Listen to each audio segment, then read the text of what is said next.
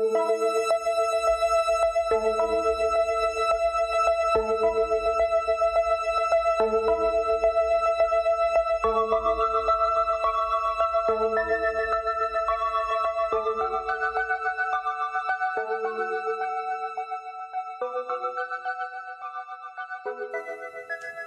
think we should wear boas when we, or have like feathers involved in the intro.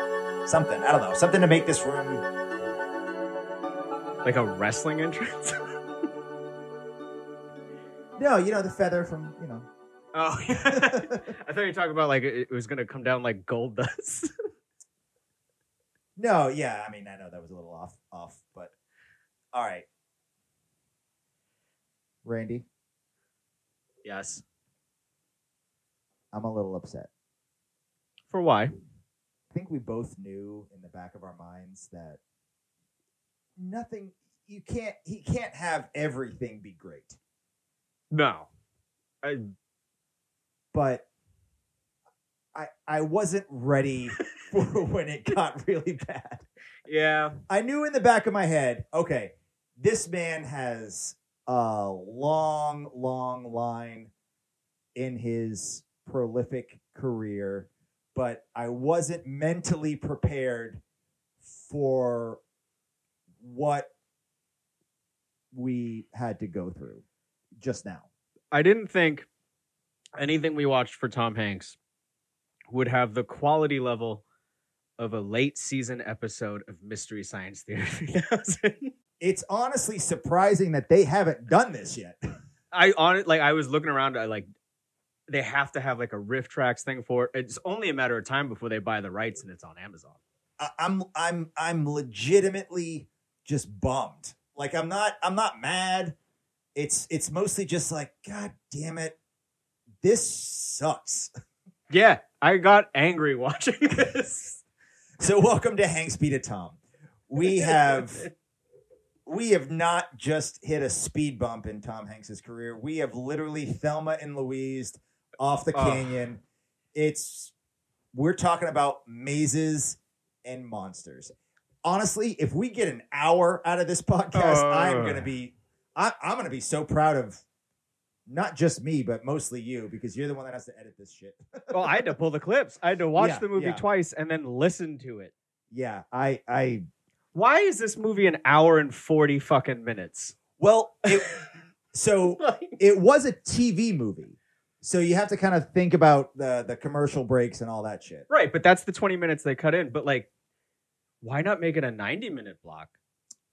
You might have got a better movie rather than like, there are 4-minute spans of people just walking into a cave with just ambient music. So, all right, you just set it up. So let's talk about the music.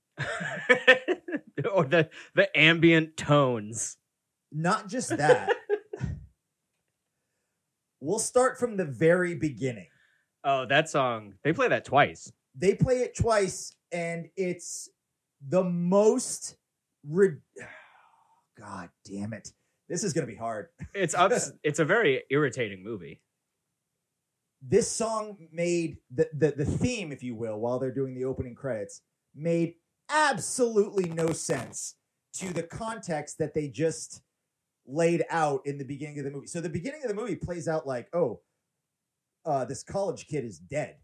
And, you've got the police commissioner's down there and the news reporter comes out and is... I have the clip of the news reporter if you want to hear it. Oh, we'll play it. But like it sets up like, this is going to be like some sort of like crime drama thing. And then all of a sudden it's just saxophone like... I honestly thought we were watching like an 80s sitcom. Like the Law and Order theme was going to come. The Law and Order theme song is much more ominous. This was like... We on the last episode we talked about the theme song of Bosom Buddies and how it didn't really say anything, but it was really long, but it was still very 80s, and it was a sitcom. That song felt like we were about to like see like two roommates like catch each other in the shower, or like playing baseball, playing wiffle ball. It made no sense to the theme of this whole movie. But it had like weird minor chords and stuff in there, like. it was all over the place in the same way the first 40 minutes of the movie is. It's very heavy on the saxophone, which, listen, I'm a big fan of the saxophone. 80s, you gotta have saxophone. I think we need to bring the saxophone back into the modern day. Men Without Hats did it really, really well.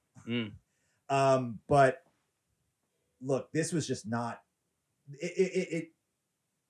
You start to get like a little bit invested in what's happening because they play it out like, you know, the news reporter and his silly little hat, and then it just is like camera shot through Manhattan with this fun, upbeat saxophone song. All right, I'm done with it. You dick. That's just the signal on the show, and I'm like, okay. Play the fucking clip. Asshole. This is Bud Hayden, live from Pequod Campus, where I'll be reporting on the apparent disappearance of a Grant University student, the victim of a seemingly innocent game, Mazes and Monsters.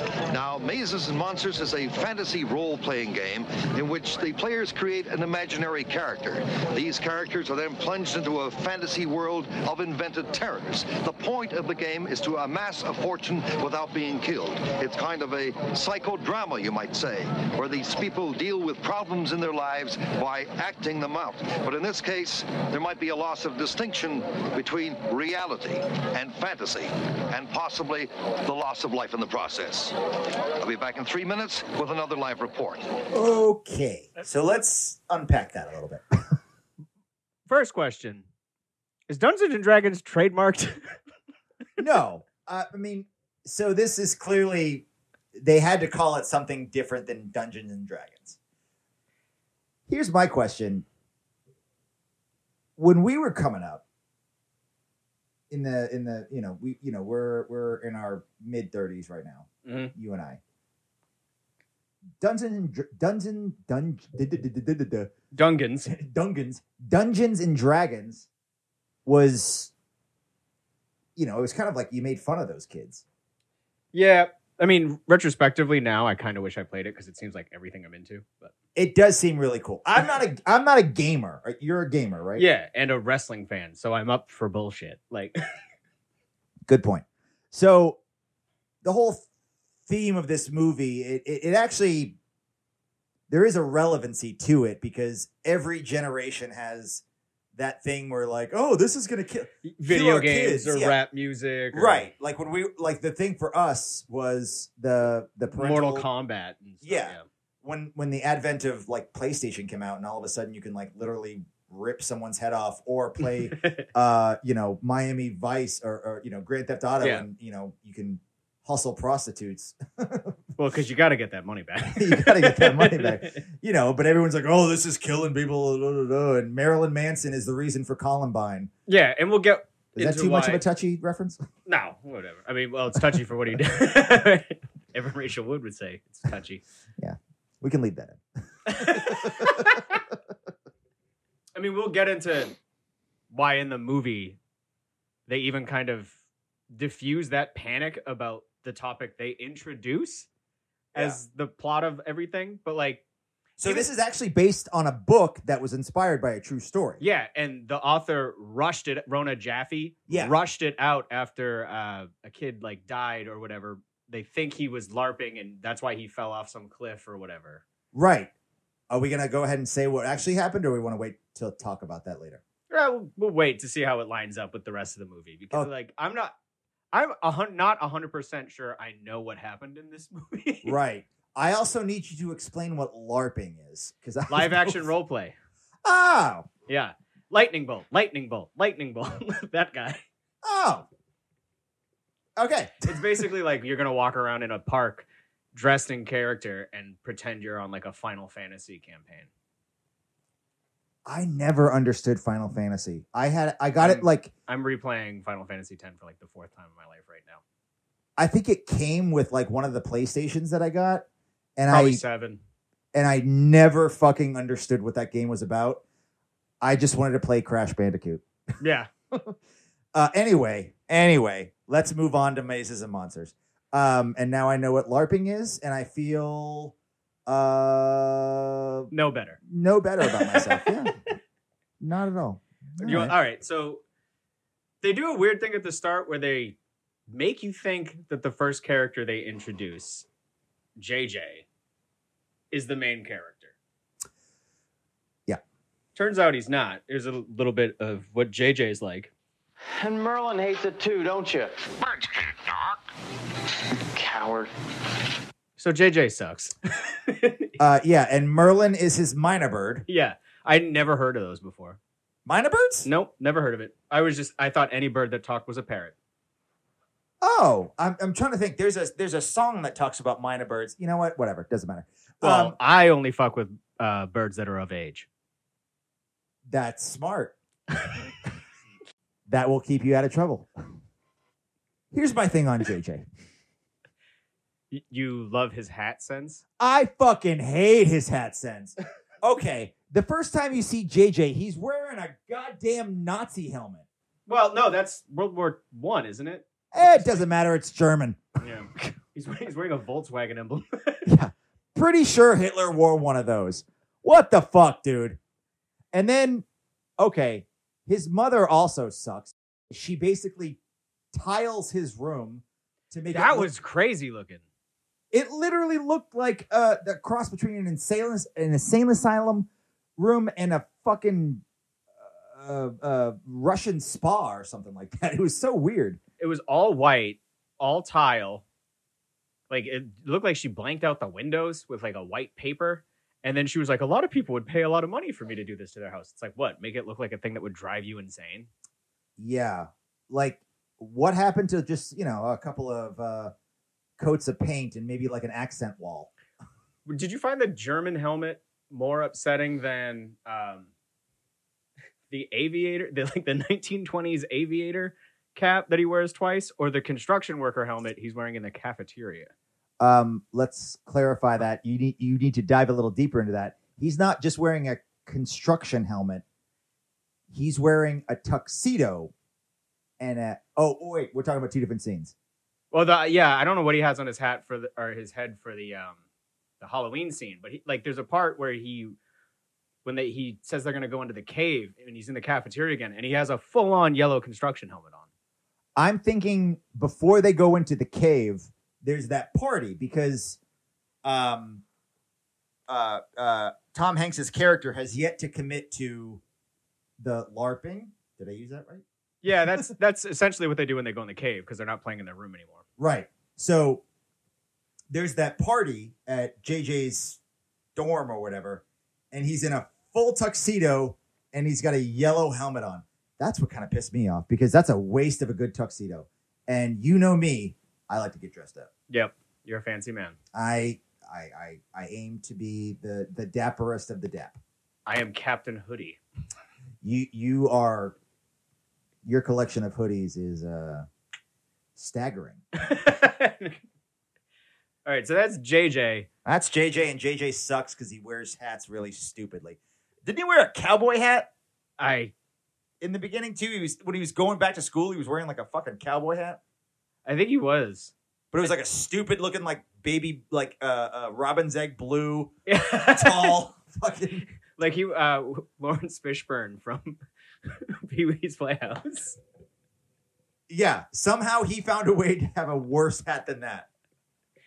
And then is it Kate? Is that the girlfriend's name? Yeah. Here is Kate. Turns out all of these kids have bad parents, by the way. That's kind of the backstory. He's got like insane wealthy parents who don't give a shit about anything. And this is Kate talking to her friend about things. By the way, how is the writing coming? I've got writer's block, but I finally figured out why. It's because I haven't really lived yet. So how can I write about things I don't know about? Okay. Have an imagination. You're already LARPing. Right. Yeah. She goes on to talk about how all men leave her and her dad took off on the family. I don't think it's not Mazes and Monsters' fault these kids are fucked up. It's 100% their fucking parents. Oh, yeah. They're like, Absolutely. This game is dangerous. Because I don't know if we've actually clarified the setting yet. They are at a college. Yeah. Grant. Yeah. They're at a college, and they all come from different backstories of terrible parenting, and now they all find themselves. And it's interesting too, because you've got Hanks, who's kind of like the loner. He's a little bit of a rebel, I guess, because he's been kicked out of school already. Yeah, and you don't find out why until the last 4 minutes. Right. And then you've got like a jock who's super into this Danny. game. Yeah. And then you've got JJ, who wears really stupid hats. Who's 16. Right. He's kind of like a savant kind of Yeah. guy. Yeah. And then there's Kate, who's basically just your run-of-the-mill, she just wants to, she likes the game, but she's also interested in like dating. And but because she's very smart, she says she has to act dumb because men are intimidated by her. Right. Which, don't do that, Kate. You be you, girl. Yeah. Let's talk about Daniel. Here's a little backstory. He's the jockey guy. Yeah, he's got like your typical 70s Bay City roller blonde hair. Oh, yeah. What I really love is to make up games for computers. There's nothing wrong with that. You can do it as a hobby. Daniel, your father and I are not telling you not to enjoy life. We're just telling you not to waste it. Who's going to make up the games in the world? Other people will. You have a much more important talent. Just give me a little more time, okay? Daniel, this is a very competitive world, and you're going to have to live in it now. Little did she know that the gaming tech world is going to be massive fuck up, Mom. Yeah. Shit. So that's David, and he Daniel, David or Daniel. Oh, I don't know. His name in real life is David. I was looking at his IMDb page. I was going to say generic 80s hunk. Yeah. He kind of looks like what's his name from Cobra Kai there from Karate Kid. Oh, Zabka. Zabka. Yeah, he kind of looks like Zabka from Karate Kid. All right, but you know what? All these people have their own kind of problems that we could dive into. Let's talk about the man himself. Let's talk about Tom Hanks. Let's get into it. Yeah, this is him on his way to Grant's school. And it might be my favorite scene in the movie. Yeah. Is you get like a whole picture of a family. And it might be the only well-directed scene in the movie. Right. Robbie, you're starting new at Grant, all new. That means no more games. You know what it did to your marks at Tufts. This time you're going to concentrate on your schoolwork, do you hear?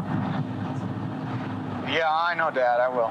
I see another D, you don't see another check. Oh, leave him alone. And you've had too much to drink. Again. Threats and accusations, that's all you know. I should have driven Robbie up myself. Oh, you should. Well, may I remind you, whether you like it or not, we are still a family. I hate it when you drink. I drink to get through the day. I was a talented, well-educated woman. Cat, please, let's not start that again. It's getting very thick. Well, I could have been someone. All my life, it's been what you wanted, not ever what I wanted. Nice but if you asked me for what Robbie I wanted, to start a new school. Dad, this is it. You better make this right. I could have been somebody. I could have been a contender. This sounds a lot like when my parents tried to bring me to college, which I didn't go to. Yeah. Very similar conversations. It's the realest scene in the movie. Yeah. Like everyone's been in a car where like shit like that breaks out. Oh, yeah. The I hate it when you drink is the hardest I've laughed at anything we've watched so far. Oh, man. It's so real. And Tom Hanks is just sitting back there like, okay, this is happening. Oh, yeah. He's completely broken to the situation of his family. Yeah. I didn't catch it the first two times that I watched this movie, but he got kicked out of Tufts. I lit up. I went, oh, there's going to be stuff like this. And then the rest of it was just no life. Nope. Just paint by numbers movie. So that's kind of like the introduction of all the characters. Yeah. So Tom Hanks, his character, whose name is Robbie, I have no idea what their Mazes and Monsters names are. I don't think they're important. Oh, shit. I wrote it down. Freilich is one of them. And then Tom Hanks starts with a P. It's like I think it's Freilich. It starts with a P. Pol Pot. No, that was a dictator. Yeah. Anyway. Starts with a P. I think it's Lenin. So when he says that he was kicked out of Tufts and stuff, it was Tom Hanks was obsessed with this Mazes and Monsters game. Was that the main reason why he got kicked out of Tufts? We don't really know. Stay tuned to find out. Yeah. So he is trying to once he gets to Grant, he's like, I'm done with this game. I'm not playing it. And then he's studying in either like a library or study hall.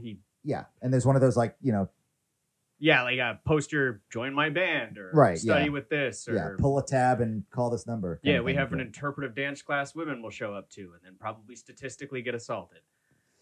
But here is his first interaction with JJ.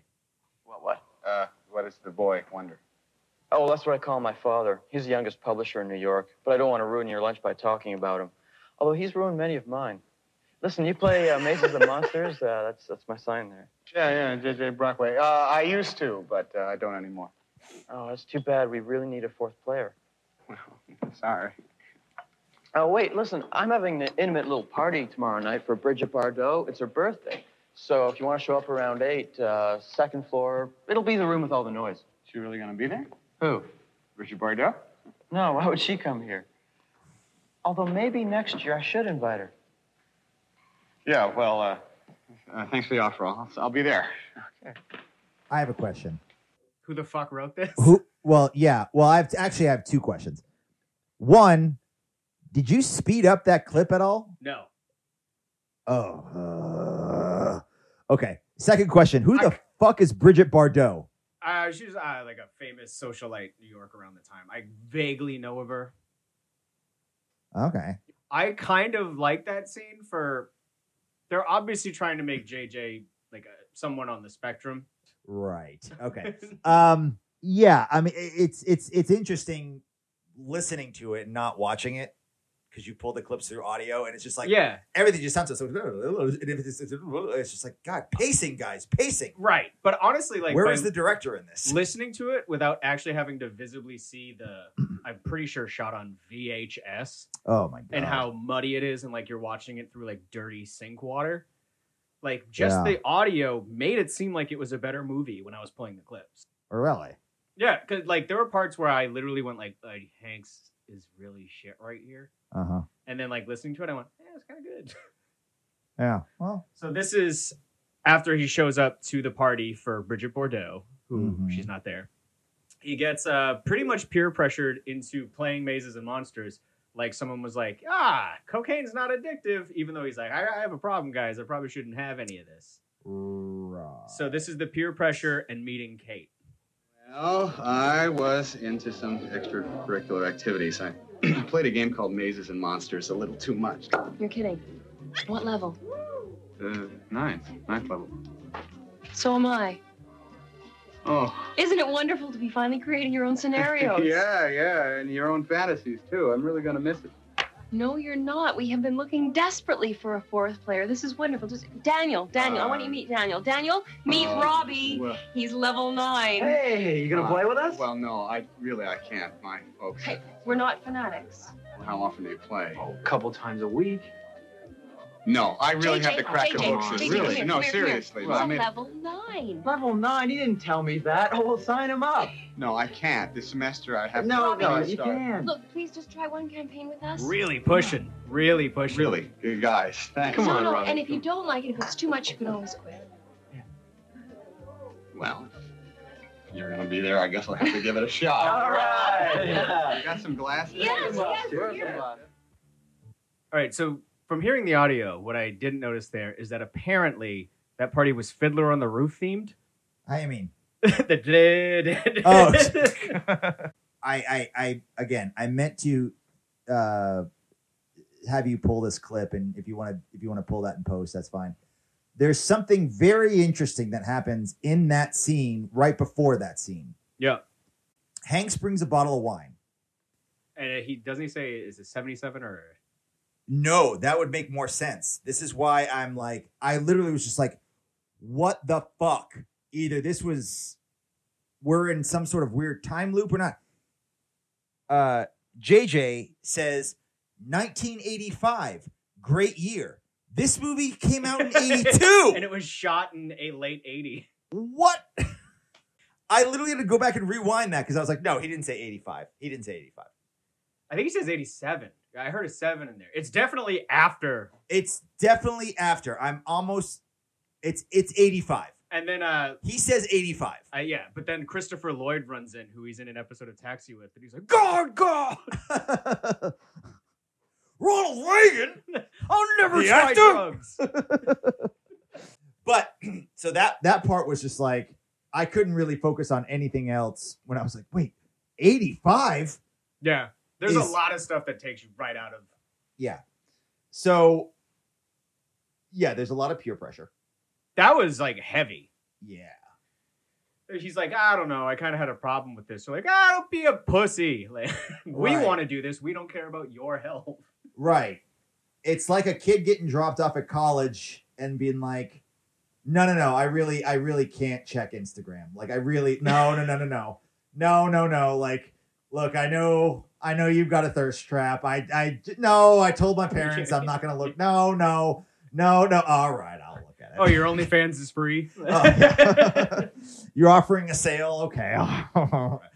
Because it's again, like when we were growing up, we didn't like we had Magic the Gathering, which I don't think really got a lot of heat. Maybe just from parents with how much the cards cost. And then there's obviously Pokemon. Oh yeah, which I don't think anybody really ever cared about. The worst thing that I ever heard about Pokemon was when Pokemon the Pokemon Go. Pokemon Go came out and everyone was like walking into which the I middle. definitely didn't play for more than 3 years. I actually had dinner with a friend who was still playing it. I was like, "This is still a thing." I have friends who try to get me to keep doing it, and like I'll open it. Yeah, the reason why I stopped playing it was because when it came out, I was still your wife caught you. No, because she was even interested in it. But no, it's because I took the train every day in Boston. It's a good time killer. It's a good time killer, but like the signal would be gone. So it's like, well, I can't find anything. If I'm in an airport, I still crack it out. Yeah. It's a good way to like ruin time like that. Yeah. And between, riding the train and not having a signal and people airdropping me pictures of their dicks on the train, that actually happened? That happened like on a monthly basis. Like I have seen a lot of dicks come through on my phone. And what's funny is that whoever does it airdrops it to everybody. So this is not going to be as funny because we're doing audio, but you literally just see people looking at the phone and then just like, God damn it. Just a collective train just being like, oh, God. Again, if this was being videotaped, it would be a lot more funnier, but you get the idea. When someone's disappointed with something they see in their phone. Yeah. Anywho. So, yeah, the hysteria was really kind of weird because, again, when we were coming up, we thought Dungeons and Dragons was just like only the nerd kids played it. And yeah, but it was also old-timey in a way. Like, because Magic the Gathering was there and, like, there wasn't a lot of, like, live... Right. Yeah, so it seemed old at the same time. But they end up playing or whatever, not like live action, but like in a room. And too many candles, by the way. Yeah, that was a fucking fire hazard. Okay. Side note. I dated this girl in Tennessee, and she was like obsessed with like candles and all this other shit. And I remember waking up and like she had like one of the long candles that didn't have like it wasn't in a glass. You know what I'm talking about? It was just basically like a wax, like one of like those, a big gothic one. Yeah. And that shit burned out, and like it, like one of her curtains caught on fire, and I had to like wake up and like deal with this shit. So I was a little triggered. I'm always triggered when I see reckless candling. Right, and it was also like very reckless because once the curtains catch fire, you got to worry about the drapes.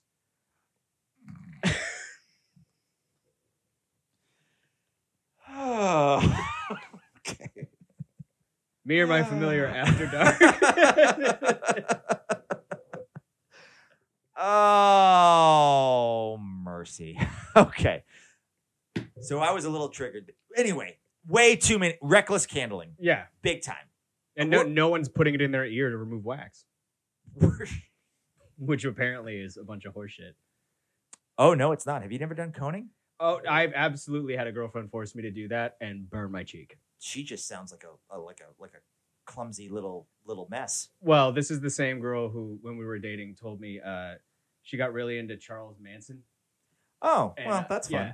And That's then good. She told me I should draw a swastika on my forehead because it would be hot to her, forgetting that I'm Puerto Rican.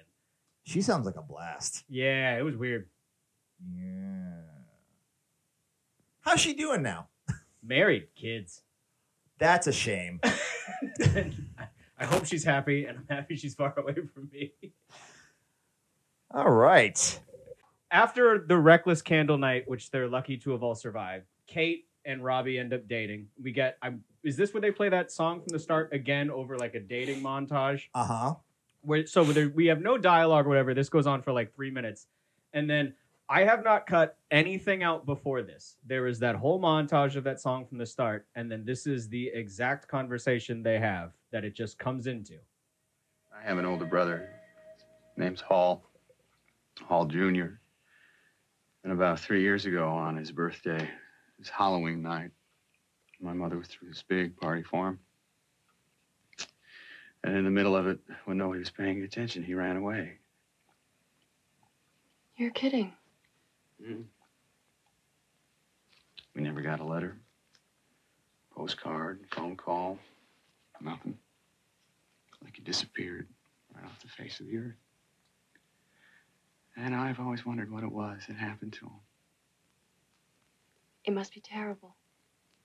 Actually, not knowing is the worst part.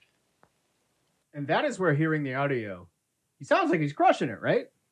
Oh, yeah. Like the visually looking at how shitty this movie looks makes you think everyone's doing a worse job. Because I viscerally thought Hank sucked in this movie until I listened to it. Really?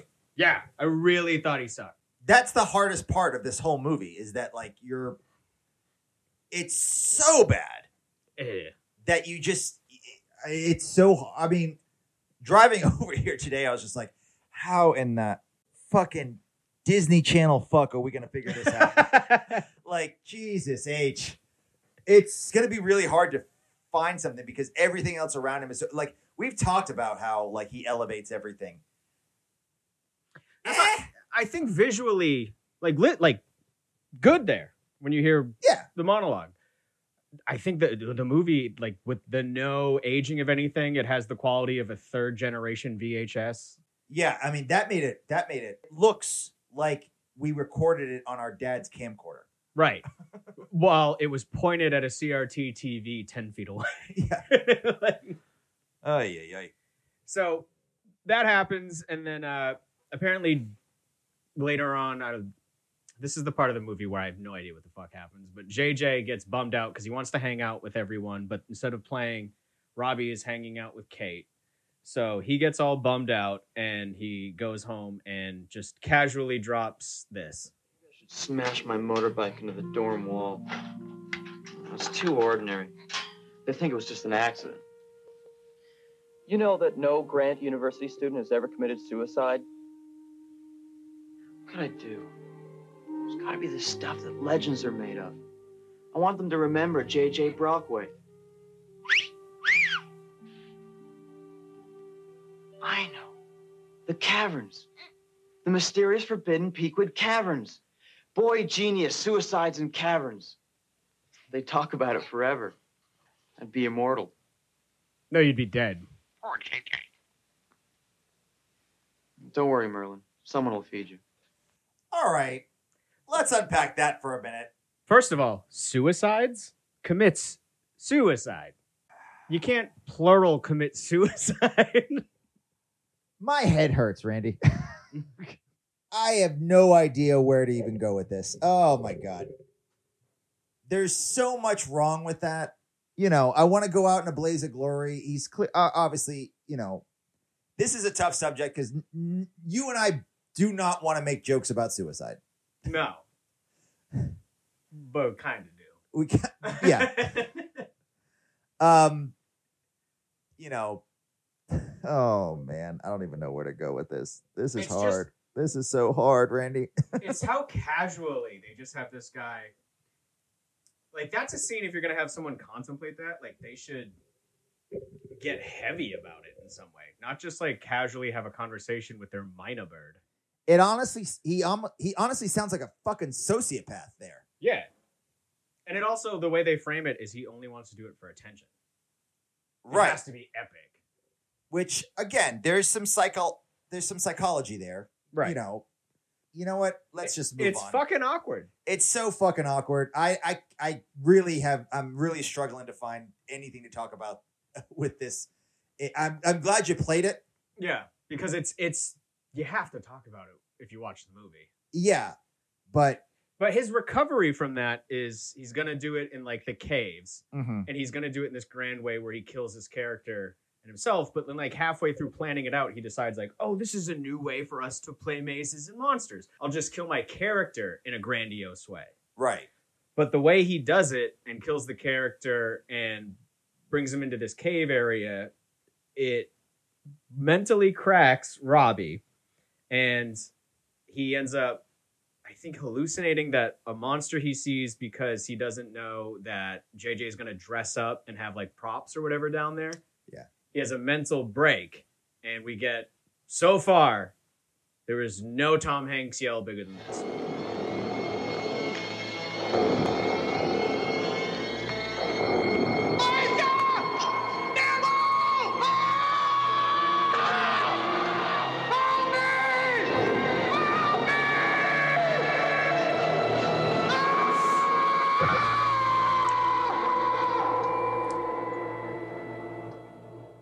Now that is death metal. Yeah. And the vision that he sees is the worst. We're talking like 1950s. It's a universal Japanese Godzilla level bad. Oh yes. It's kaiju. It's super kaiju. Like you almost can see the zipper on the person's suit. You know what I'm saying? Yeah. It's so bad. That's one of the things that really makes it Mystery Science Theater quality. Right. And, and you see that thing like 4 times, and every time you go, ugh. The only thing that they did to try to make it not look fake was like spray it down with water and fog. You know what I mean? Make it look a little greasy. Quick, give me some dry ice. Yeah. This is where this is the part of the movie that is just like, they completely abandon. Yeah. Honestly, it could have actually worked as a TV movie. Again, like we talked about earlier, with the hysteria and all that stuff was real. Again, I mean, I remember in a sense of how one generation perceived it. Yeah. Exactly. So, I'll take a little side note here. I remember growing up in Tennessee. Do you remember the West Memphis 3? Mm-hmm. That shit was crazy. Yeah. And I lived on the other side of the goddamn state. You know, and West Memphis is technically 2 towns. There's West Memphis, Tennessee, and there's West Memphis, Arkansas. And I mean, all I wanted to do was, you know, throw a ball at a wall and ride my trikey. Couldn't do it. Because you were going to get taken out in the woods. Because I was going to get taken out in the woods and, you know, part of a satanic ritual. Yeah. You know, until they initially caught the kids, which they were innocent at the end of the day. But anyway. Get HBO Max. Oh, yeah. Paradise Lost, baby. I'll watch that shit all day. I don't know. What is there, 4.5 of them? There's 4.5 of them, and there's the one that Peter Jackson did, where he basically proves that all the marks on the kids were basically snapping turtles. Chud. Chud. Oh, Chud, yeah. Great movie. We could do a whole podcast on that movie. Jesus we Christ. could throw that in as a bonus if we hit another thing like this. I'm gonna need a fucking break. Oh my god. Anyway, the hysteria is real, man. I get it, and that could have just been the whole fucking movie. And now we've got, you know, it's another confused narrative because they don't know. When brought up why he has the break, the underlying issues, other than his brother left and he's traumatized by it. And his mom's a drunk and his dad is the worst. Yeah, his parents are fucking way out there. Yeah. I mean, I can relate. Right. So after he has this break, he goes to sleep that night, and the Great Hall, which is him hallucinating that, I think it's Grovel, the monster in the game, is his brother, or is like telling him how to find his brother. It's the Great Hall. Because the Great Hall, their last name is Hall. Or for his first name, he's Hall Jr. He's Hall Jr. Yeah. And then there's the 2 towers thing, and they're like, oh, it's Tolkien, but maybe it's not Tolkien. Yeah, which as soon as that came up and they were in New York, I went, huh? Oh. But this Too is But this is the grovel or gravel talking to him in his sleep, telling him what he must do to reach the higher level. Who are you? I am the Great Hall. Once you gloried in killing, now you are of a higher level. Is that Tom Hanks' voice? That might be. The highest level, you must be holy. Oh, it is. It's gotta be. You must be pious. Hearing it in the headphones, that's gotta be. Celibate. So he's gotta be celibate. He's gotta be a Jonas very Brothers confused fan by in now. 2008. Purity ring and all that. Yeah. Yeah. Oh man. So that was such a scene. Yeah. And it's all that's the one where it's like down a tunnel. Yeah. Looking at that thing where it looks like it was shot through like a PVC pipe. Surprisingly, even though this movie came out like 15 years after, it's worse quality than the Willy Wonka boat scene. Oh, way worse. Yeah. Technology has at that point gone so. When did Willy Wonka come out? I forget. 70s? Yeah, it's early 70s. Yeah. 75 at the latest. Yeah. And it went down in history as one of the scariest moments of all time. Oh, yeah. It's upsetting. This is laughable. Far worse. Again. It's not even scarier Dad's than when Augustus Gloop goes up the pipe. But he takes that. I feel bad for Hanks in this scene, to be honest with you. It's like, yeah, he gets hung out to dry by the director a couple times. Oh, yeah. But he takes that information and immediately turns around and just, Kate goes, "What's wrong?" And then he immediately launches into, Kate, I can't be with you anymore. I mean, I would really like to, but I just can't be with you any longer.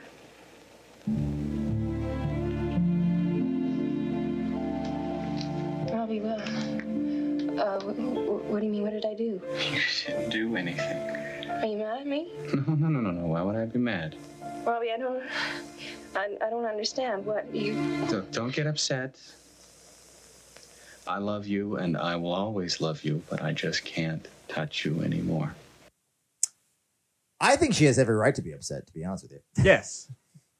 And I think shortly after this was the clip that, as I was watching, I was telling you, as I was watching this today, my wife came home and she was doing some work on her computer and she like perked up like, huh? Because shortly after this, Tom says, I can still love you but without not touch you. April was like, the fuck are you watching? He's trying to reach the higher level now. And he kind of Level 10? Yeah, apparently, yeah. I guess. So he goes like AWOL on everyone, and they go and they play one more time. And this is where Daniel, he at the end of the clip, I don't know if I cut it there or not, but he confesses to cheating and he loses Kate in there and she gets nervous. And you get, when I was saying earlier, there are these long periods of time where it's just a character yelling someone's name or kind of just there's nothing going on but yelling. Here's an example of that. And I haven't edited this at all. Daniel?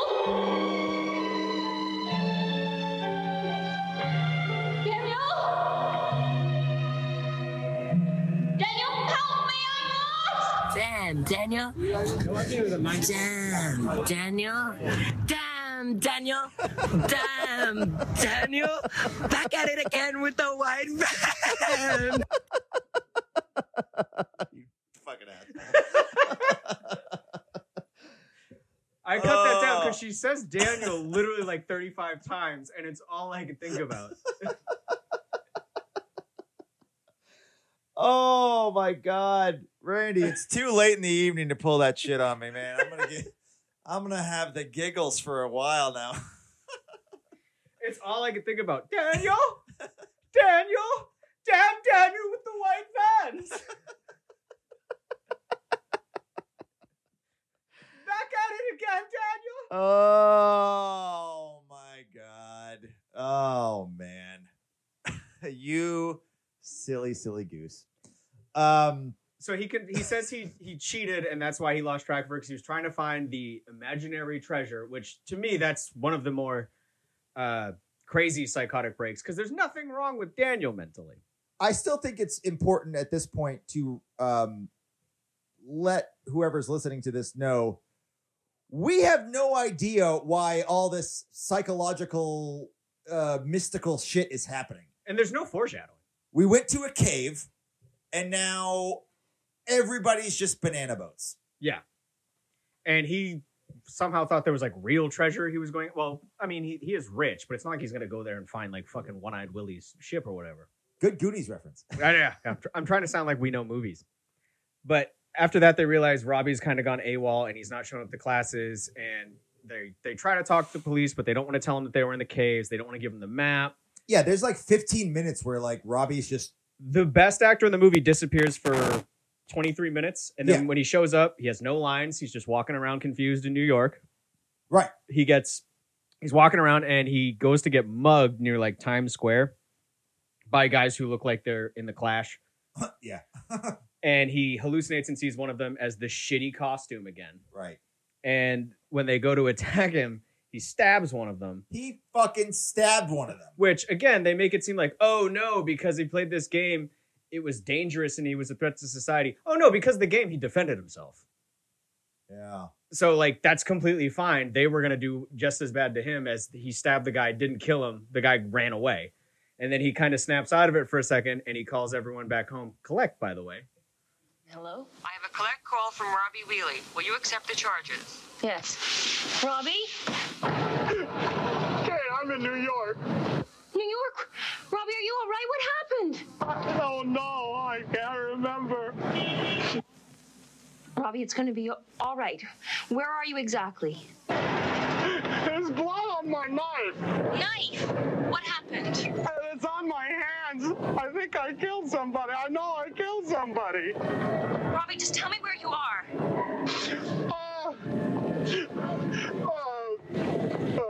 40th and 8th. Okay, Robbie. Now I want you to listen to me very carefully. It's going to be all right, okay?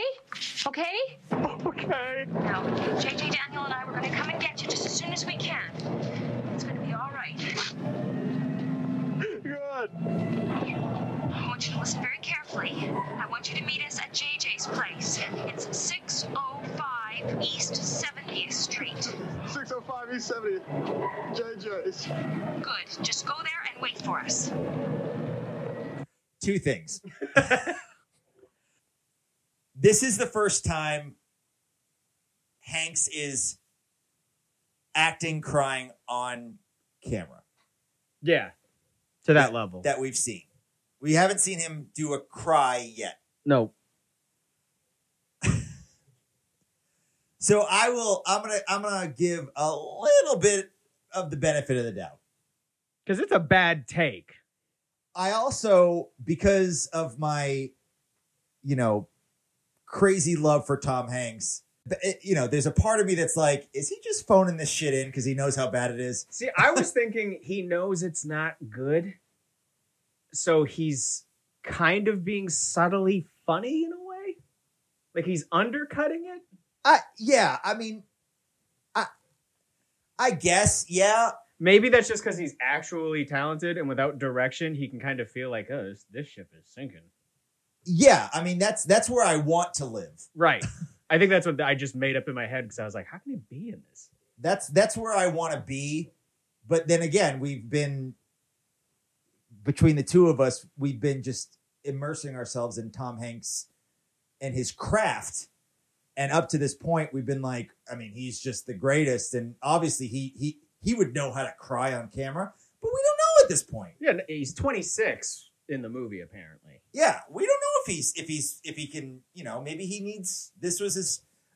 And this is technically shot before Bosom Buddies. Aired during season 2, I think, or at the end of season 2, but this is what got him the 2-year contract with ABC, was they saw the edit of this. Really? From the article I read from like a 1984 thing I found, trying to find anything he said about this movie. And I found one quote. I'll save it for the end. Not that special. Really building up to nothing. Yeah. But like we talked about on the last episode with Bosom Buddies, like you could tell that the networks and the studios thought they had some. They like this guy. Yeah. And this just happened to be a dud. Oh, it's a duck. Fucking thing sucks. Shit quacked all the way all over the TV. But then later on, after that, my second favorite part of the movie, the homeless man while he's hallucinating. I've kept the whole scene in here because same way I left the whole car ride with his parents. This is one of the only two scenes you should see, other than the end. Please, there's no reason to fear me. I am Pardieu. I am a holy man. Pardieu. I knew it started with a P. I'm the King of France. Your Majesty.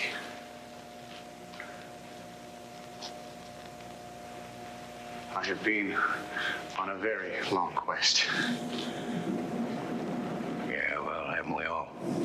How long have you been in the Muses? I don't know, years. I keep meaning to find another place. I just don't seem to. Can you tell me of the giant dragon? On my travels here, I heard. Dragon, you say? Yes, the giant dragon, the one above. There he is. Does he stand guard over the treasure? Stay away from up there. They catch you and they'll throw you out. They don't get down this far. I see. You are very wise. Perhaps you can help me. I am in search of the Great Hall. Beats me, pal. And the two towers? Yeah, I know those. Oh, sir, I would be greatly in your debt if you could tell me the way. He gets weirdly English there. Yeah. He has to be doing like a bit. God, I hope so. But that is a very funny scene. I'm the King of France. Your Majesty. It's so good. Can I be real? You can be really real. Part of me wants to like learn how to play Dungeons and Dragons now. I'll never be able to say Dungeons and Dragons like say D&D like the cool nerds. Like I can't. My mouth won't Dungeons and Dragons like it. It's a weird hang up that I have. D&D. Yeah. I'm just gonna say D&D. Anyway, I kind of want to learn how to play D&D now. I listened to Brian Posehn's podcast where he plays it with a bunch of comedians. It seems fun. Stranger Things makes it seem fun. Yeah. Kind of feel like I missed out considering, like, even though I grew up slightly jockey, I've always loved nerdy shit. The opening scene in SLC Punk. Cool. I still have, so when I was a kid, my buddy, like, hated his stepmom. And she taught piano and, only took cash. And he used to, like, steal, like, a lot of money from her pocketbook. And we would go down and buy Magic and Pokemon cards. He knew a lot more about Pokemon cards than I did. I just really like to look at the Magic cards. Like I would just literally just like stare at them because they were cool looking. I never got into it. I played it once when I was forced to at a friend's house. And I was like into Pokemon, which I might have been a year too old to at the time. But I never got into that either. Yeah. I feel like I was gypped. I mean, although with both of our various mental health ups and downs, right? Would it have been dangerous for us? Ooh, right? Could have lost reality. We do live in the Northeast, where there are a lot of caves, and there's towers. Not really. No, we live an hour away from Boston. There's nowhere. Yeah, and there's only one. There's not even the man in the mountain anymore to hallucinate and talk to that motherfucker. I know. That was sad. Oh, newsflash. We live in New Hampshire. Oh, yeah. If you guys haven't figured that out yet, we live in New Hampshire. The older I get, it's funny actually. We had some new neighbors move in, and they're our age, and for some reason, for April's birthday, they gave her 2 bottles of wine and 2 packs of Pokemon cards. I think they thought it was funny, but that could be like fucking handing someone scratch tickets. You could win. Yeah, I mean, what if there's a Charizard in there? Right. That's the only bit of Pokemon that I know. Weird, because I literally just heard that this week too. That's all. Go for like $250,000. Yeah, if you get a Charizard, you're made in the shade.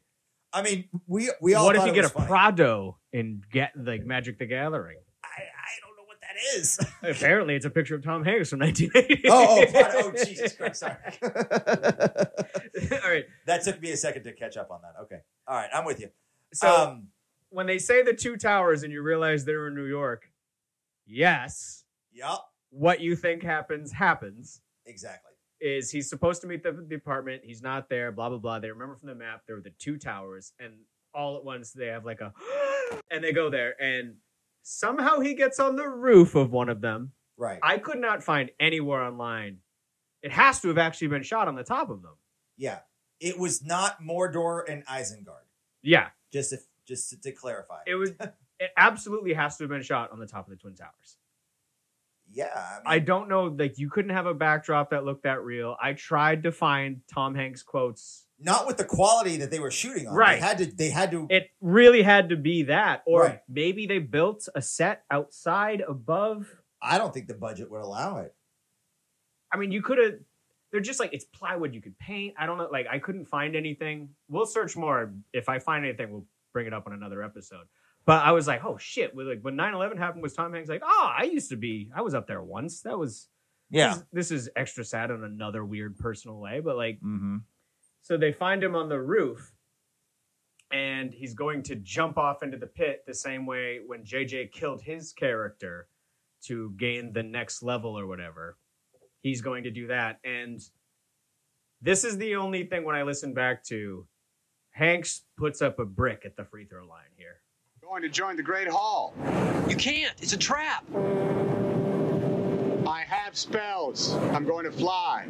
You don't have enough points. I am the maze controller. Maze control? Yes. And I have absolute authority in this game. Game? Game. Game.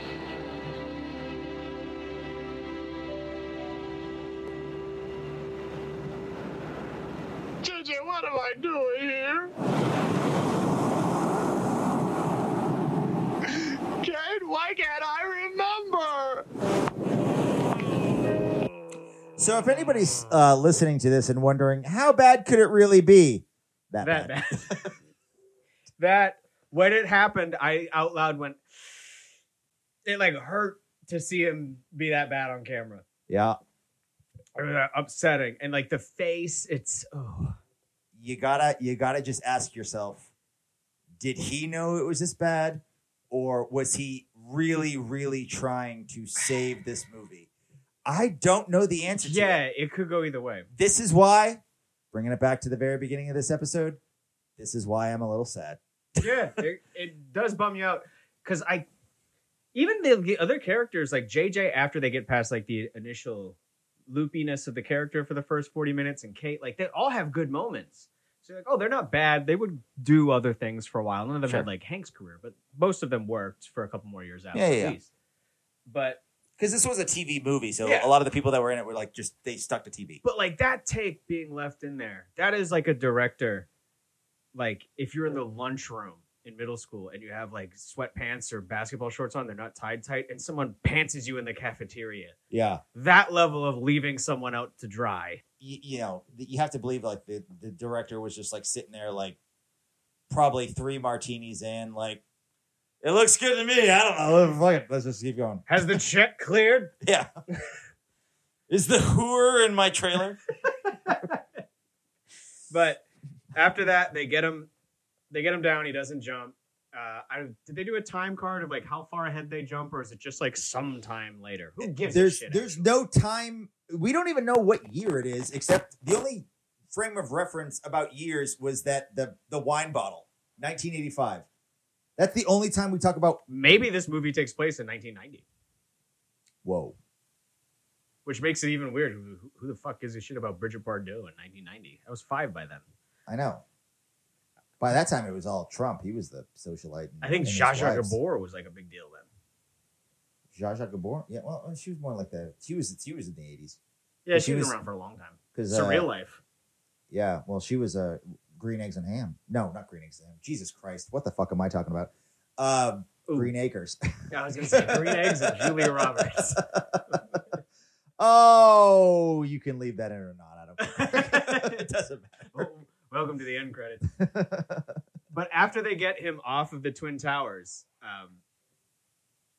what the movie is known for retroactively, other than Tom Hanks being in it, is this end scene where they go to talk to him at his parents' house. And I cut out the part where his mom goes, "Oh, just so you know, he had mental lapses before."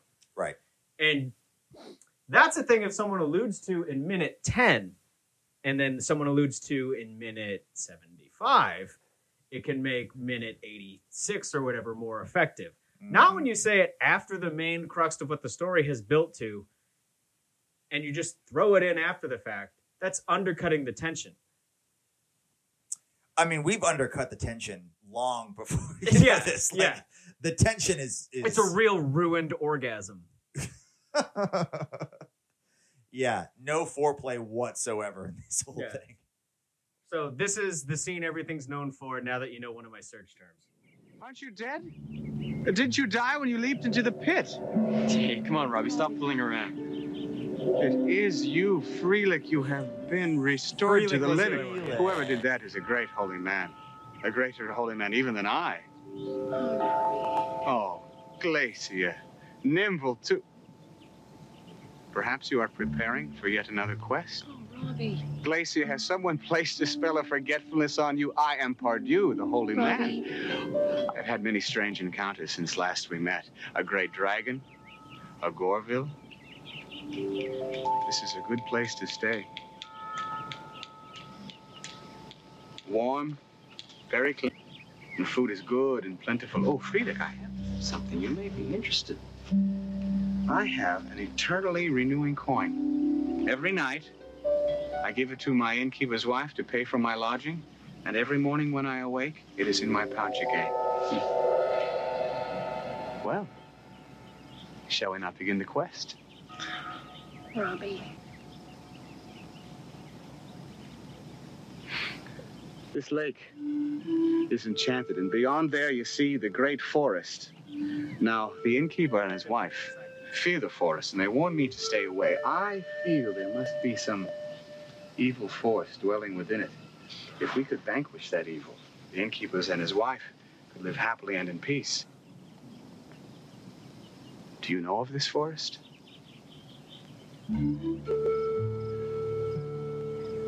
Fucking pan-flip. Yes. I am the maze controller.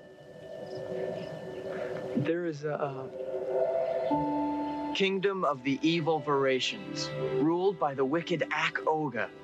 Within this forest lies terrible danger, but also a wondrous treasure. Shall ye enter? Aye. Aye. He sounds more mentally disabled than Forrest Gump on that. Right. When I pulled the clip there, remember when we talked about him being a bad guy? Yeah. How subtly menacing does that sound? Yeah. I was like, hey, creepy. Again, you know, in the context of it, when you realize that, okay, this dude from the get had problems and he, you know. It's such a missed opportunity. It's such a missed opportunity, and it's like one of 7 missed opportunities. This actually could have been a fine movie to make. They actually kind of nail that last scene. When they go, will you join? And then the part I'm not going to play because there's no Hanks. It's the voiceover of Kate saying, so we played one last time. We never saw him again. Right. And you can hear them all go like, yeah, like, because like their friend's gone. Right. They kind of nail the last 2 minutes of the movie. Yeah. But they don't nail anything else other than his parents in the car. No. So this kind of was based on a true story. Yeah. There was a guy, his name is escaping me. It doesn't matter in the long run, but he was a huge LARPer. Did I use that correctly? Yeah, if you're playing out in real life, yeah, if you're sitting down like Stranger Things, that's just D&D board games, dice. Super into D&D, went to college, and died. initially the hysteria took over, and they thought because he was so into Dungeons and Dragons, D&D. I can't say Dungeons. Yeah, that's tough. It's fine. Because he played D&D, that's actually not what happened. Because his family and the college that this real life person went to, there was some kind of cave-ish thing on the grounds of the college. Yeah. That's where Rona Jaffe ripped that right out. Right, yeah, exactly. And I don't know if Rona Jaffe is a he or a she. I really don't know. I think it's identifying as a woman. Okay, yeah. But also, I really wish I didn't invest in Rona Jaffe dollars. They wrote the book that the movie was inspired by. And it was rushed out. It was rushed out because it was one of those like hot case Dateline type things. It's like making a Pam Smart book in like 1991. Right. Yeah, exactly. The family hired a private investigator and they found out, no, D&D had nothing to do with it. This kid he had addiction problems. He had very bad depression and he committed suicide. Yeah. But it's not a good story. There's no joke in that. That's just. Yeah, but it is like, it's what was weird to me about like the whole movie is just like, there's always been this goofy fucking frenzy with shit like that. Like there's always parents being like, oh, this new thing is in danger to our kids. But like, I kind of think accidentally, has to be completely accidentally in this movie, is that any of the kids who have a hard time in this, it's all their parents sucked. Yeah. Like none of their parents intervened. And then after the fact, didn't deal with the fact they were bad parents. They just went, games problem. Right. Yeah. Well, I mean, hey, shit. Like, that's what we dealt with, right? When we were growing up. Like, bad parents never think they're bad parents. Good parents always think they are bad parents. Well said. Very similar to what we talked about on Bosom Buddies with the missed opportunity to create that narrative of Henry writing the great American novel and using that as a plot point. Why? Yeah. Does Kate say she wrote a book about this at the end? I think I remember her doing that. Yeah. Wow, it's hard to believe this did something better than Bosom Buddies, which was 1,000 times more enjoyable to watch. Right. There was that missed opportunity where, like, had they have kind of toned down the mazes and monsters aspect and dived into the fact that Hanks's character was mentally unstable and traumatized and all that stuff, this actually could have been a fucking great movie. Yeah. I think why it's kind of maintained this cult status is it's like Sleepaway Camp. Oh, Sleepaway They just nailed the ending. Yeah. She had a dick. Yep. Or she apparently was lied to. Or they had a dick. Yeah. I'm sorry. I want to make sure I'm using the proper pronouns. Well, who knows in that? I mean, if you watch that movie back, I'm sure they fucked it up a lot worse. Than big time. So, yeah, I mean, the question we ask at the end of every one of these pods, was it better than you thought? Randy? I did not know anything about this until I looked it up and went through the Amazon reviews right when I purchased it. And there are some doozies in there. I also have the IMDb reviews in the queue. Reading those, I went, oh, looks like this is going to be bad. Mm-hmm. But I had heard Bosom Buddies was bad. And overall, it got a passing grade. It was enjoyable. Right. This, I will tell you, is probably the worst thing we will watch. If anything beats this, I'll be fucking shocked. I'll eat my shoes. God, I hope this is the worst thing we watch. Yeah. I just had a rush of fear and dread. That we just like jinxed ourselves. No, just because I know you so well. Oh no. I'm legitimately filled with dread that we're gonna watch Jill vs. the Volcano and you're gonna be like, this is the worst thing I've ever seen. Because I know who you are. Yeah, but I know there's multiple characters and timelines and stuff. One of my favorite movies is The Fountain. Yeah, and I never understood that. Yeah, I'm down for modeling big ideas. We've known each other for 15 years now. Yeah.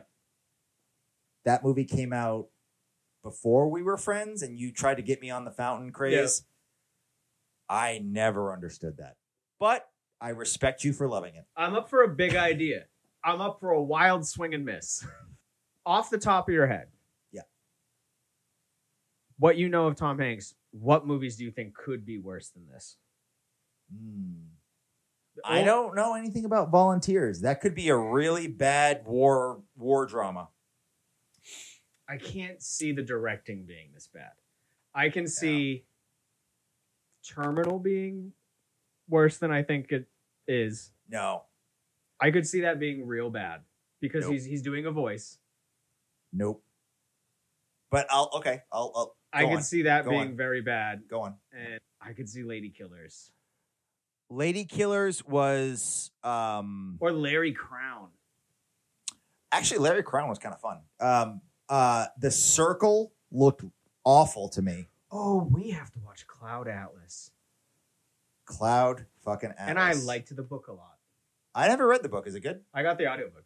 I liked it. Is it good? Okay. Yeah. Well, I'll put it in the queue. Cloud Atlas. I think that's the one we're gonna narrow in on as could be worse than this. Yeah. Again, I don't know.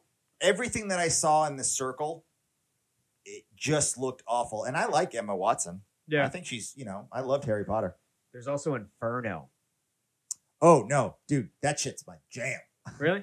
I liked Angels and Demons. I saw that in the theaters with John. I read all those books. I read all of them. Da Vinci Code fucks my shit up. Love Da Vinci Code. I like how the later episodes go, we just become bros. Yeah. Love all the Dan Brown shit. Also, local New Hampshireite. Yeah. What do we call ourselves? I'm not a true born New Hampshireite or Granite Stater. New Hampshire Splints. Yeah, I don't know what we call ourselves. I mean, New Hampshires. New Hampshires? Okay, that's cool. That's what we're going with. Dan Brown, fellow New Hampshire. Hampshire. You haven't asked me yet, but I'll just answer the question for myself.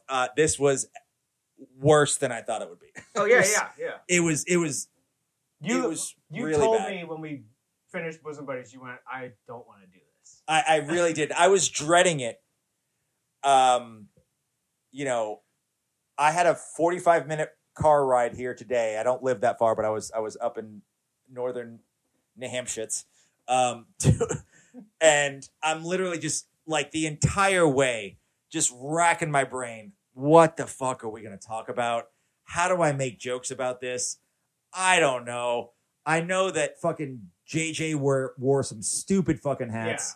Yeah. And I was reading articles today. Tom Hanks trying to crying fully was- grasp what the plot was. Yeah. I have no idea what the plot was. I know Tom Hanks was either phoning it in with his crying or he was trying it out because he knew he'd have to do it later because he knew he was going to be a huge star. I don't know. The only quote I could find from him, I looked for like an hour and a half before you got here for quotes about this.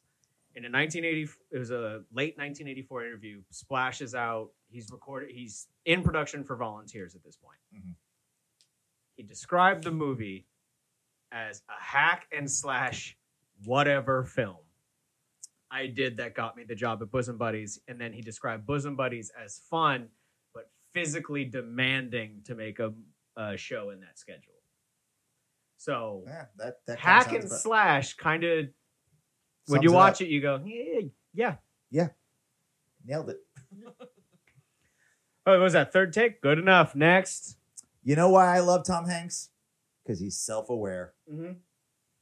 He's a self-aware individual. It's why we love him. It's why he's the everyman. It's why he's the modern day Jimmy Stewart. He's nothing if not self-aware. America's cool uncle. He's America's cool. Yeah. You're right. So, oh man. All right. Let's put a bow on this. Yeah. So next we're gonna finish up TV Hanks. Right. And I actually need to clarify because in the last episode I said that he was in Growing Pains. That was a mistake. He was not in Growing Pains. It's Family Ties. Right. I think I said that too. We later talked. Yeah. It was one of those things. Like anyway. So for the next episode, we're gonna finish up TV. We'll do Taxi. Yeah. The 3 episodes of Family Ties. Uh-huh. And we have to watch Happy Days. Right. Which, you know what? I'm actually okay. We have watched them. We've watched them. I actually have a lot to say about Happy. We both have a lot to say about Family Ties. We have a lot to say about Family Ties, but I might go on a couple of tangents for Taxi because Taxi was one of those shows, as I talked about in the last episode. I actually really do like 80s sitcoms. I was more into Good Times, The Jeffersons, things like that. Yeah. Sanford and Son, 227. Oh yeah, yes, Miss Jackie. Jackie, yeah. I love that shit. And obviously Cheers, MASH, all that shit just fucked my shit up. So stay tuned for and Taxi was really good because Taxi starred. It's one of the best casts of all time for a sitcom. Absolutely, and it starred one of the greatest comedians of all time. Yeah, but Andy Kaufman. I think if you listen between the lines here, you kind of know where we're going to go with the Family Ties stuff. But that is for another day and another time. Another day, another time. We want to are thank whoever's listening to this. We appreciate you. As always, even when we have really nothing great to say, I am genuinely shocked we got an hour out of this. I cannot believe we got an hour out of this. Good for you, Randy. And I'm going to give myself a couple pats on the back. Holy shit. Yeah. We not only put lipstick on a pig, we gave that fucking swine a home makeover. Goddamn. So congratulations. Sarah Palin. Holy shit. Congratulations to everyone involved in making this. Mostly Randy, because he's the one who did all the work. I just showed up and tried my best. Fucking A. But thank you for listening. We'll see you next time. Thanks be to God. Amen.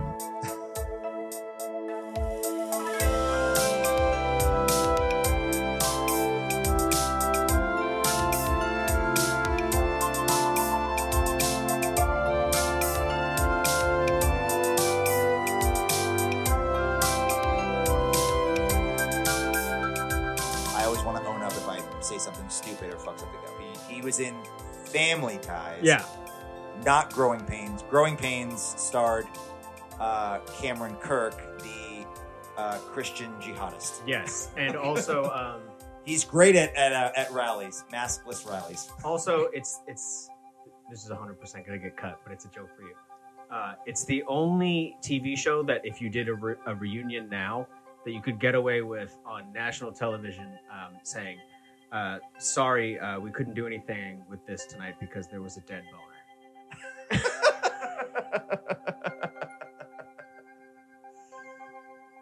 Oh, Jesus. Honestly, keep it in. Fuck it. Just keep it in. Who cares? So, there's 6 people that are going to listen to this.